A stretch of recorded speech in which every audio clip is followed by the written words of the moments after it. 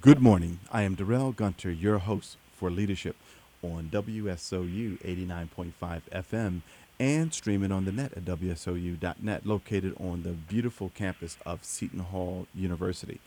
Ladies and gentlemen, we are in for a real educational and historical treat this morning as we have Fred Jerome and Rodger Taylor, who are the authors of Einstein on Race and Racism, as our in studio guests today. Fred and Rodger, welcome to the program. Thank you. Thank you. I was provided this book by Rodger a year ago, and I finally sat down on a Sunday and read it, and I just said, wow, I must have these gentlemen on the program to talk about Einstein on race and racism. Before we jump into the book, Einstein on Race and Racism, could you share with our audience the highlights of your respective education and experience? Fred, you want to start? Well, okay. Mine is it's very short. I went to CCNY, City College of New York, because it was free and I could afford it, and I got degree a undergraduate degree from City College, and went out into the real world and became a journalist, and I worked as a journalist for 30 or 40 years, and retired from that 12 years ago and started writing books, and that's what led to this book, Einstein on Race and Racism. Excellent. And for myself, I went to Oberlin College, in Ohio, and did my undergrad there, and also went to Pratt Institute, became a librarian. But before that, in many iterations, I did a lot of freelance writing, and have written several articles, and met Fred, and we wrote this book, and I guess that's about my educational background there. Yeah, but also I want to thank Lawrence Norris of the National Society of Black Physicists for inviting us out to dinner and making that introduction, because that's when we first met Yeah. and developed a kinship with each other. Now, let's talk about the book. Absolutely. What prompted you gentlemen to write this book on Einstein, race, and racism? Okay. One of the things that prompted us to write it is the issue of racism in this society today, and our feeling that people really need to understand that it is a serious issue. And one of the things that Albert Einstein said way back in 1946 is that racism is America's worst disease. And when we look at society today with the rise of the Tea Party, which is, sort of a more acceptable version in many ways of the Ku Klux Klan, Tea Party acronym is, to me, an interesting almost sort of hypocritical statement, because the Tea Party was associated with America and the American Revolution, but they're not an inclusive organization. When you look at Trayvon Martin and, how Zimmerman was allowed to walk free, killing him, you realize racism is on the rise today, and we're living in a tidal wave of racism. You look at the... Go ahead, Fred. I'm sorry. No, I just want to add something to that, because I think the rising tide of racism that you're talking about got higher and worse just yesterday, just last night, with the court decision in New York that basically one of the most racist attacks so far, when the court threw out Judge Shinlin off the stop and frisk case, after she had ruled that the New York cops were violating the rights of young Black and Latino people, and she had been outspoken in criticizing that, and the court just threw her off the case in an unprecedented. Nobody even asked them to. They just decided to do it. This is the Supreme Court of New York. Okay, and you were saying, Jerome? I was just saying that this racist attack of throwing the judge off the case 2 minutes after they did that, virtually 2 minutes after they did that, the police commissioner of New York was on TV rubbing his hands together and sort of saying to people, "This is what you're going to get if you criticize the New York cops." And it's not just the New York Supreme Court. I mean, the American Supreme Court with the anti-voting rights ruling and giving the South an open line to begin to deny minority voters. But today it's not just racism, it's also the anti-gay, anti-immigrant. It's 1% of the people having 90% of the money. It's the divide and conquer thing. And I just want to say to people, especially to young people, whether you're black, white, yellow, or whatever, if you're either very rich or you're in denial or asleep if you think you're immune from it. That is true. That is true. But our book is about really what to do about this. That's what we tend to. I mean, it's not an easy question what to do about it, but our book is about what Albert Einstein and Paul Robeson and others, but especially Albert Einstein and Paul Robeson, a lot of people don't know very much about. Some people don't even know who Paul Robeson is, and they really should find out. If you don't know, you should sort of demand to know. But our book deals with what they did about it. Right. And what was their ideology, Einstein and Robeson? Well, the first thing I was going to say before I even get to their ideology is that when they got together to discuss racism, this was like in 1946 when Rodger mentioned there was a wave of lynching of black people sweeping across America after World War II, and especially targeting black soldiers who were coming back from the war. And dozens of people were lynched by police and other racists. And they decided not just to talk about it, but to do something about it. And that was part of their ideology, that they believed in taking action and doing something. And they organized the American Crusades to end lynching, and they marched on Washington. And they went to Washington and they confronted the President Truman in the White House and demanded that he pass an anti-lynching laws and so on. And so I think that's an important part of their ideology. Now, beyond that, Rodger, you want to say more about that? Well, you know what? I'd like to read just a brief section of the book, if that would be possible. Absolutely. In 1951, the world-renowned African-American scholar, historian, and the founder of the NAACP, W.E.B. Du Bois, was arrested by the federal government and charged with being a foreign agent. At the age of 83, Dr. Du Bois was brought into court, dignified as he always was, in a three-piece suit and goatee, standing before the judge, short in stature but unbending, in handcuffs. Imagine the impact of the news photos that were published. It was the beginning of McCarthyism and the Great Red Scare in America.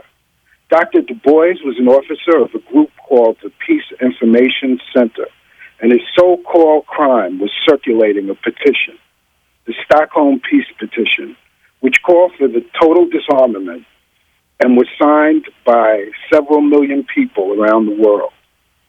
After the prosecution presented its case, which consisted of one paid informant, the judge turned to Du Bois' defense attorney, a former congressman named Vito Marcantonio, to ask if the defense was ready. Marcantonio casually told the judge, "Dr. Albert Einstein has offered to appear first as a character witness for Dr. Du Bois."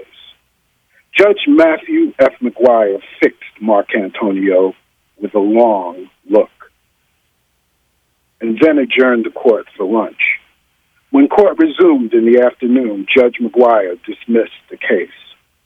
Days later, Dr. Du Bois wrote to Einstein, "My dear Dr. Einstein, I write to express my deep appreciation of your generous offer to do anything you could in the case brought against me by the Department of Justice. I am delighted that in the end it was not necessary to call upon you and interfere with your great work and needed leisure. But my thanks for your generous attitude is not less on that account. Mrs. Du Bois joins me in deep appreciation. Very sincerely yours, W.E.B. Du Bois." And that's a story that the most amazing thing about that story is it's disappeared from Einstein's archives altogether. You won't find that story in any one of the more than 100 biographies, anthologies, and monographs about Einstein.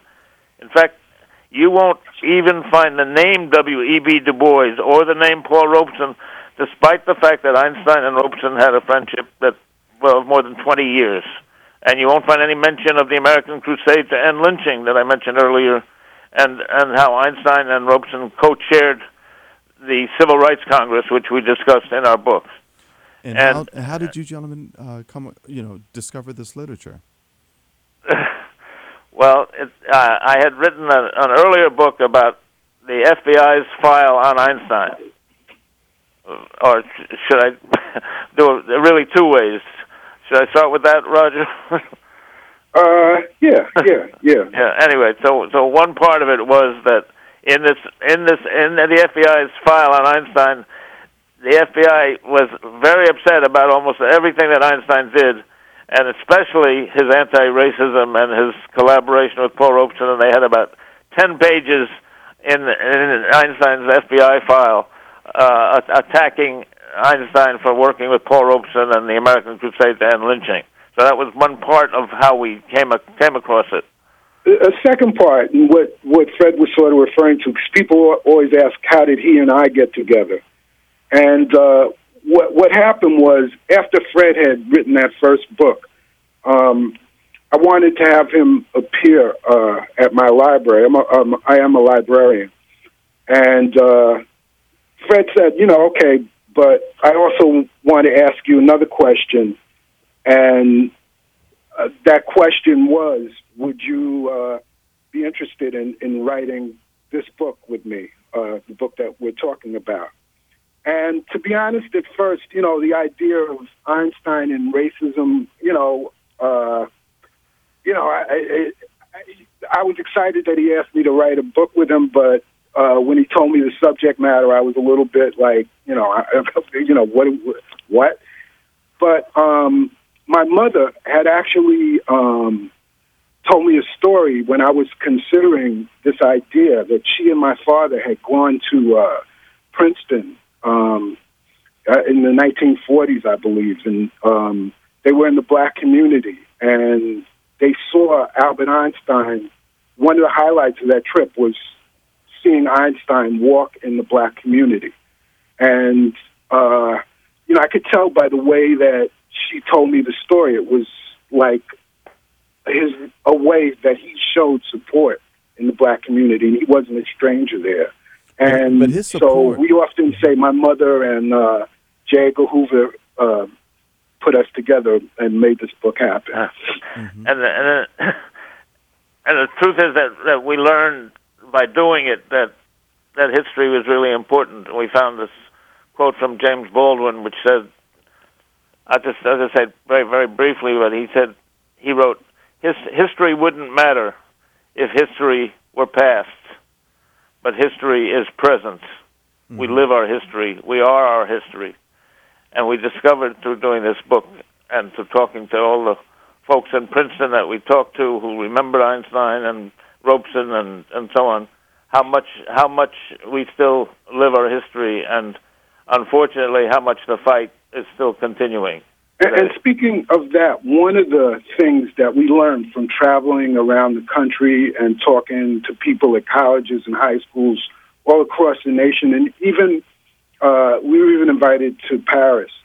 But one of the things that we learned was that too many young people today don't even know who Paul Robeson is, and we think it's critically important that they do. Fully agree. It's almost like we've come up against a giant eraser of history, and part of it is in the education system, because they don't teach anything about Paul Robeson, and part of it is the mass media, except for a few shows like one. There are very few shows that will even talk about Paul Robeson, and in fact, in 1998, that's how long ago it was, the New York Times had asked me to write an op-ed piece about Einstein, and when I mentioned in the op-ed piece that one of his friends was Paul Robeson, they simply took Paul Robeson's name out of the article, and it's sort of unheard of for them to do that. When I asked them the next day why they took Paul Robeson's name out of the article without telling me or asking me, they said, and the guy who said this is now the book editor of the Times, but anyway, they said Paul Robeson's name was too explosive. And it turns out that they're still afraid of this man and the ideas that he and Einstein represented. And in both cases, both Einstein and Robeson, in answer to your question about what they believed, which you asked earlier, were socialists and called themselves socialists and said they were socialists and wrote that they were socialists. And socialism isn't what these idiots out in the media call Obama. Socialism is something that really needs to be studied and considered. Some of the strongest elements in our society today are somewhat socialist. When you think about public school, when you think about socialism, does not allow the super rich to get all the money in the society and the working people to get nothing. Which is unfortunately where we are most of the time today. But when we think about Einstein, Robeson, and W. Du Bois, the thing that struck me was Einstein's consistency throughout his life of being a vocal and avid supporter of the rights of all people, being that he suffered under the persecution of Hitler's regime. I read a passage in your book where he was visiting Caltech out in Pasadena, and during that time, all of his property and everything was seized, and I guess he really could not go back home, because if he did, they were going to apprehend him, and one of the world's greatest minds might have been put to sleep, unfortunately. So good thing that he was visiting Caltech at the time. But the thing that struck me also in the book was I didn't realize Princeton's history in regards to being a road stop back in the day between New York and Philadelphia, and how our folks really were the servant community within that Princeton community, and Einstein purposely would take those walks in our community to interact with all the black folks. That's true, and Paul Robeson was born in Princeton, and he called it the southernmost city in the north. Princeton. That's right. Mm-hmm. Princeton, part of their, they attracted Southern students, and they wanted them to feel comfortable. They attracted the Southern elite. They wanted them to feel comfortable, so they remade Southern culture in that New Jersey town. And in fact, Woodrow Wilson, who was came from a family that fought on the side of the South in the Civil War, was president of Princeton University before he became president of America, and I'd say he was probably one of the most racist. Well, it's hard to say one of the most racist, but he was certainly a racist president of both of Princeton and America, and that's been documented and discussed and so on. And so Princeton has a history of barring black students and black professors from teaching there up until, and not just at the university, but in the public schools of Princeton up through the 1940s. Yeah, and in fact, a black person couldn't even go to high school in Princeton. But one of the things that Albert Einstein did, and it was perhaps one of the most something that we developed a family in Princeton from talking about Albert Einstein. Black people who knew Albert Einstein who had never had the chance to talk to writers about their experience of knowing Albert Einstein, experience of kids who ran behind him when he would walk through the community. We had one individual tell us when he was a little kid, he went to Albert Einstein's house and knocked on his door because he wanted to ask Albert Einstein why smoke rose. And he just had a relationship with, adults in the black community, but also several with children. And he was a positive influence in a society where whites were treating blacks like they were slaves, and he was against that. And what we discovered was what you said was that when he came here from Germany to get away from Hitler, a lot of people have heard about that. I mean, know about that, or maybe not that many people, but some people. So a lot of people know that. And if you ask people to tell you about Einstein, young people, older people, and so on, sometimes they'll say, "Well, he was a genius. He was the genius with the hair going out in all directions, and he got away from Hitler."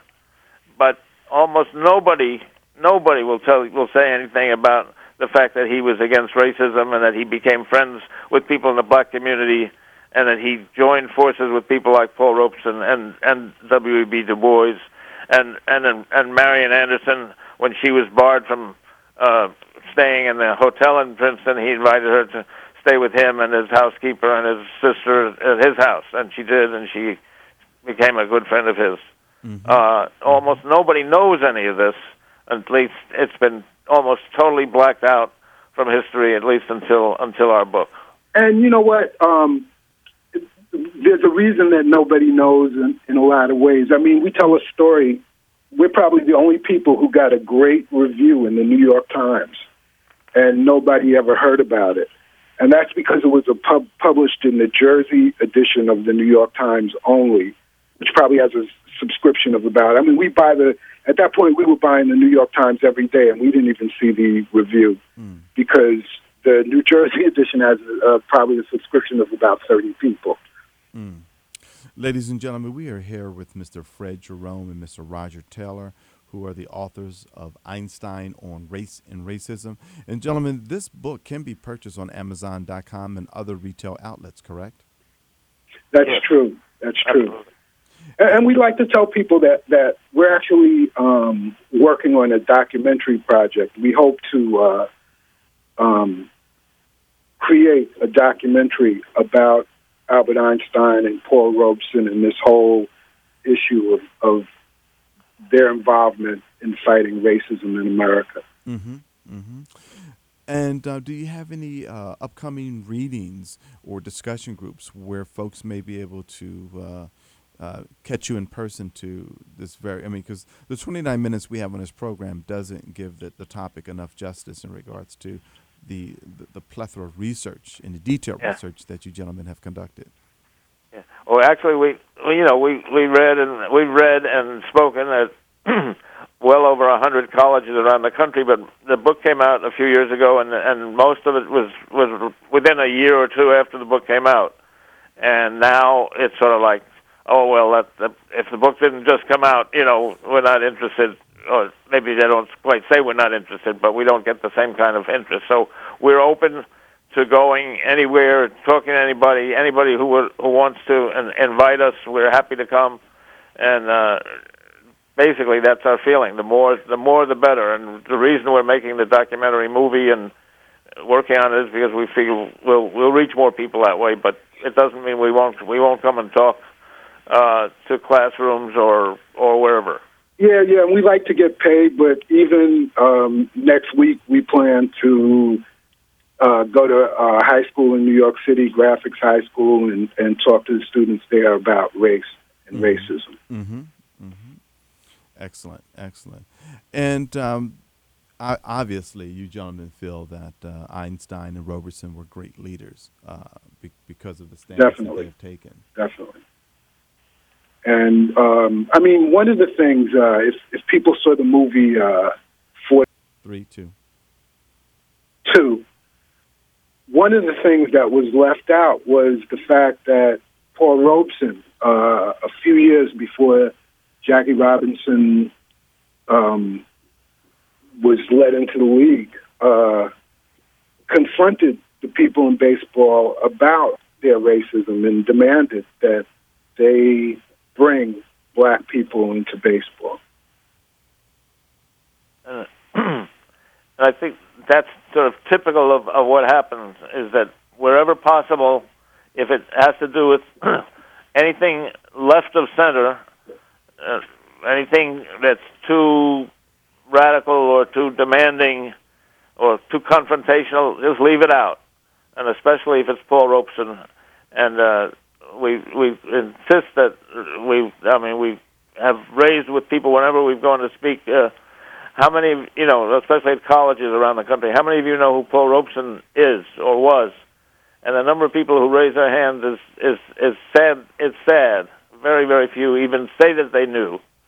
And you just have to wonder what can be done to change this great eraser that is our educational system. Mm-hmm. Yeah, and it's funny, but we got to the point where we show a 5-minute clip about Paul Robeson in our presentation often. Mm-hmm. And we saw some kids, I guess at Fisk University. We had been in California at the Black Physicists Convention. And we saw them several months later at Fisk when we were there. And they told us, we didn't even know Paul Robeson was black until you showed us the film. Right. Well, they say that if you don't know your history, you're bound to make some of the mistakes of the past. And exactly. Educating our youth about our history is just so important. I would think that, especially during Black History Month, that you gentlemen would be quite busy discussing this book, this topic, and also Paul Robeson. Is that not the case? Well, it was the case for a few years, but it hasn't been the case in the last couple of years. Mm-hmm. Yeah, and I think that's what happens in this country is, unfortunately, many media people just sort of go by fads. Oh, well, that's what's in this year. Right. And I'm not saying that's true of everybody, but there people like you and this program are few and far between, unfortunately.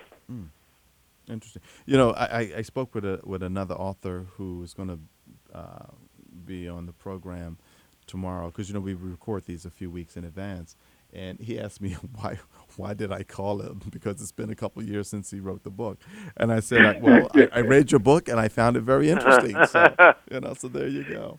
It's great. But listen, we're winding down to our last minute, and is there any last thoughts that you gentlemen would like to leave with our audience about your book, Einstein on Race and Racism? In 30 seconds, please.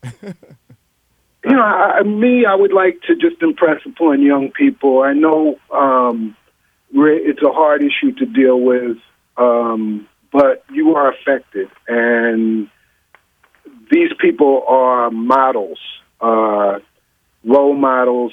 Robeson basically sacrificed his career to stand up for what he believed in. And I'm not saying that other people need to do that, but you need to be aware that this is a problem that you can do something about. Right. Fred? Yeah, absolutely. I think that if you think that it doesn't affect you, let's say especially if you're white and you think it doesn't affect you, then you're one of the people who's being used to keep it going, because it's by dividing people against each other that they can keep this whole racist system going. And I think until we all realize that it affects everyone, and Einstein and Robeson sort of represent that idea, and did things about it, that will help to bring about real change. Very good, very good. Well, gentlemen, Ladies and gentlemen, I want to thank Mr. Fred Jerome and Mr. Rodger Taylor, authors of the book Einstein on Race and Racism. Thank you, gentlemen. Thank you. Thank you. Thank you for having us. Ladies and gentlemen, this is Darrell Gunter, your host of Leadership on WSOU 89.5 FM and streaming on the net at WSOU.net. Remember, leadership begins with you. Have a great weekend.